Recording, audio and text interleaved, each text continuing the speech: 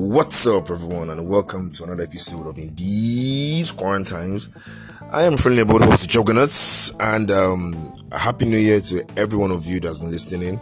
Yeah, this is going to be my first recording for this year. I've been super busy, both with the festivities, and then I even have exams coming up next week, so I've been busy with that too. And then, to be honest, I've just been mostly resting as well, because work has been also very chaotic, and stuff like that. But it's all fun and games, a fun time to kind of return to my regular schedule, and I'll try to be as consistent as possible like before anyway.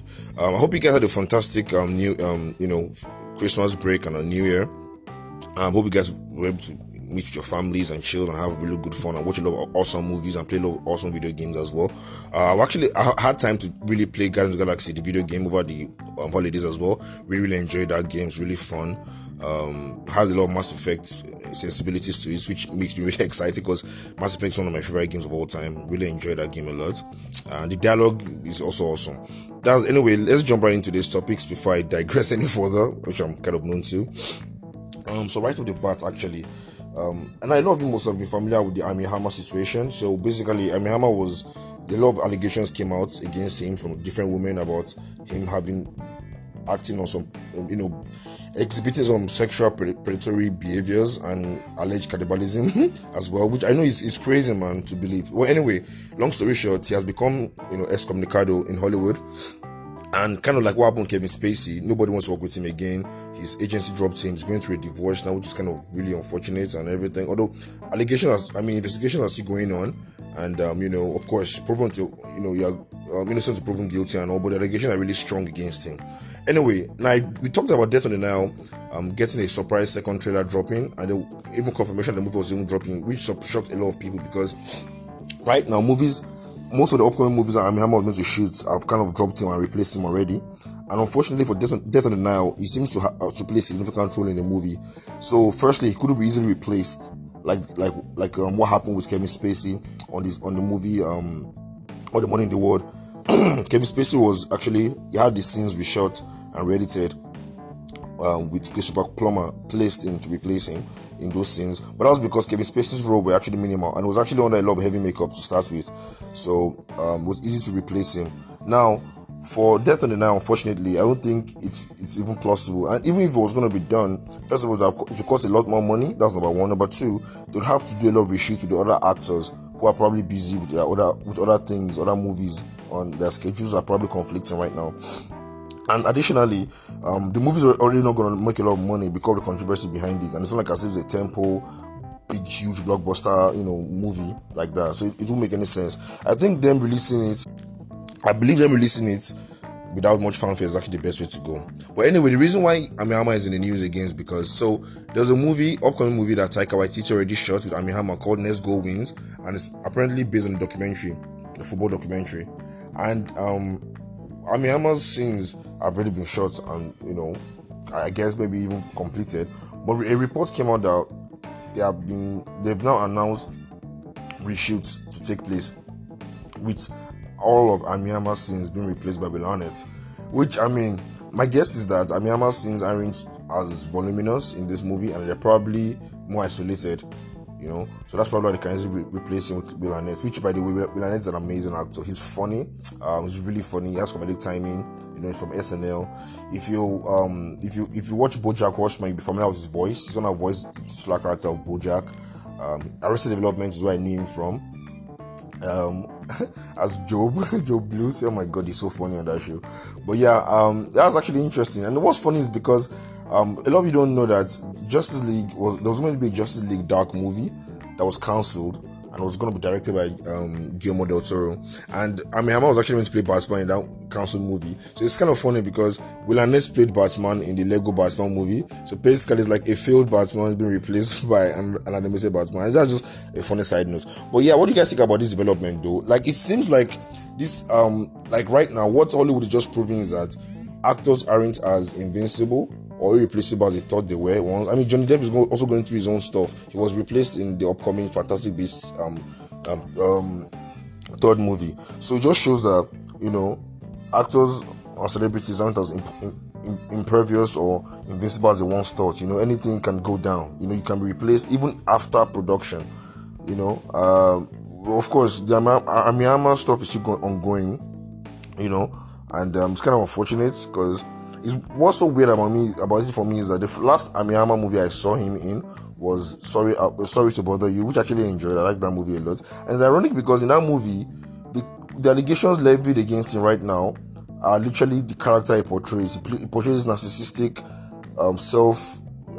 indulgent hedonist that is just heartless and ruthless and cold, and is using people and manipulating them for his both sexual and perverted enjoyment. That's literally his character in the character he plays in Sorry to Bother You, and that's kind of like us imitating life, which is kind of ironic. But let me know what you guys think about it. I'm still going to check out this movie because it's directed by Taika Waititi, who so far has just been giving us hits upon hits, with Ragnarok, What We Do in the Shadows, The Wilder People, Jojo Rabbit, and then the upcoming Thor 4, Love and Thunder.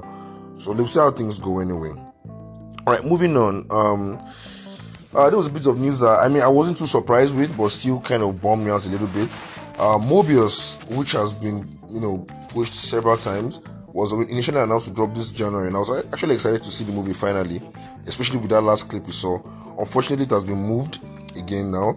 I probably it's the 7th or 8th time. It's kind of similar to New Mutant stuff, and of course, this is in wake of the Omicron variant, kind of making ravaging through a lot of places and in the other countries. So it really bums me out to hear that it's being moved again. And what this insinuates is that other movies will probably get moved, which is really, really worrisome. But there's a rumor of Batman getting moved from March to June. But that hasn't been confirmed. I really hope this resurgence of the coronavirus dies down, and I really hope these movies get the release dates they've been planned for, because shifting of release dates actually costs a lot more money for the studios, makes them lose more money because they have to spend more money on marketing again. There was this movie I totally forgot it was even coming until I saw an ad for it when I was watching YouTube, and that was the 355. That's with Lupita Nyong'o and Michelle Yeoh. That movie, I saw the trailer a long time ago, and I totally forgotten. I even thought the movie had come out or something. I'd forgotten that movie existed. So this is the problem with these movies getting pushed further and further away. I really hope other movies don't follow suit anyway. Alright, moving on. This was actually kind of a tragedy. It was weird because this actress was one of those actresses that, she's just kind of wholesome actress. She's like everyone's grandma, Hollywood's grandma, basically, because whenever she's in a movie, she just she basically just owns her screen. And I'm talking about, of course, Betty White, which is one of the greatest Hollywood treasures of all time. She passed away at the age of 99. Actually, I think on December 31st, or even the 1st of January, and just a few days to her 100th birthday, which is kind of, Betty White is a phenomenal actress, man. This one was a boss-ass bitch. Something she has actually said herself. There's the old joke of her being older than sliced bread. That's how, and she's spent over 50 years in the movie industry. She literally was at the onset of TV becoming mainstream, like the first ever experimental TV, because a lot of people forget that in the 1910s, 1920s, radio was literally the height of media then. There were radio specials that were used to tell stories and people would listen and stuff like that. TV was this strange, kind of strange, strange untested ground. So she was actually on the first ever TV recording, and she's just been epic since then. I remember Lake Placid. I watched that movie as a kid, and she was hilarious in that movie. The Proposal, and those are just movies I can think of in recent years. Of course, she's known for her Golden Girls fame. It's not a show I actually grew up on. I actually saw some episodes on cable, and I thought they were really funny. But yeah, my heart. I remember seeing the news, and I just felt like, I wasn't sad per se. It's a celebration of life, man. 99 years old, and with such a rich and boisterous career, robust career rather. So it was a bit of bittersweet mix feeling. But I really, really enjoyed her on screen, and she'll be definitely missed. All right, lastly for today, this was news that. This news hasn't been 100% confirmed, although the sources are kind of credible because of some of the news they've broken in previous years. First of all, this news isn't really shocking. So we know Flashpoint is coming out, the Flash movie, and we all know they're adapting the Flashpoint storyline. So the reason why it's not shocking to me is the fact that it means that a major form of retcon is going to happen, because the Flashpoint storyline in the comics did a huge retcon of the New 52 to create DC Rebirth, and then the Flashpoint, even in the Arrowverse, in the Flash TV series, did something similar. So, but what this rumor is claiming is that the Flashpoint is going to be a juncture to reboot the Snyderverse, basically to reboot Ben Affleck as Batman and Henry Cavill as Superman. And of course, people that know me know that Man of Steel is one of my favorites. It's the most underrated comic book movie in my opinion. I think Batman vs Superman was actually a flawed movie, but with very, very interesting, strong moments in it. It bummed me out with what happened in Justice League, but I was really excited and I was really satisfied with Zack Snyder's Justice League and other characters like Cyborg and the rest. So what actually intrigues me is the fact that they want to reboot that out, and I'm not surprised why, because we all know that Zack Snyder and Warner Brothers do not have the best relationship. So it makes sense to create to have one more linear path, because DCU is kind of in a mess right now. We know The Batman is taking place in the second Earth, so we know that's outside from DCU. But then there's a case regarding Aquaman and Wonder Woman and Shazam, because they were all kind of creations, or they all kind of come out from Zack Snyder's casting, but now they're going on without Zack Snyder. So what do you guys think about that? Actually, to be honest, I wouldn't mind. I don't care. Flashpoint is going to reboot things. We all know that already. They've already announced the fact that General Zod and Fiora are going to appear in the movie, probably as cameos, most likely as cameos anyway. All I care about is the movie being good.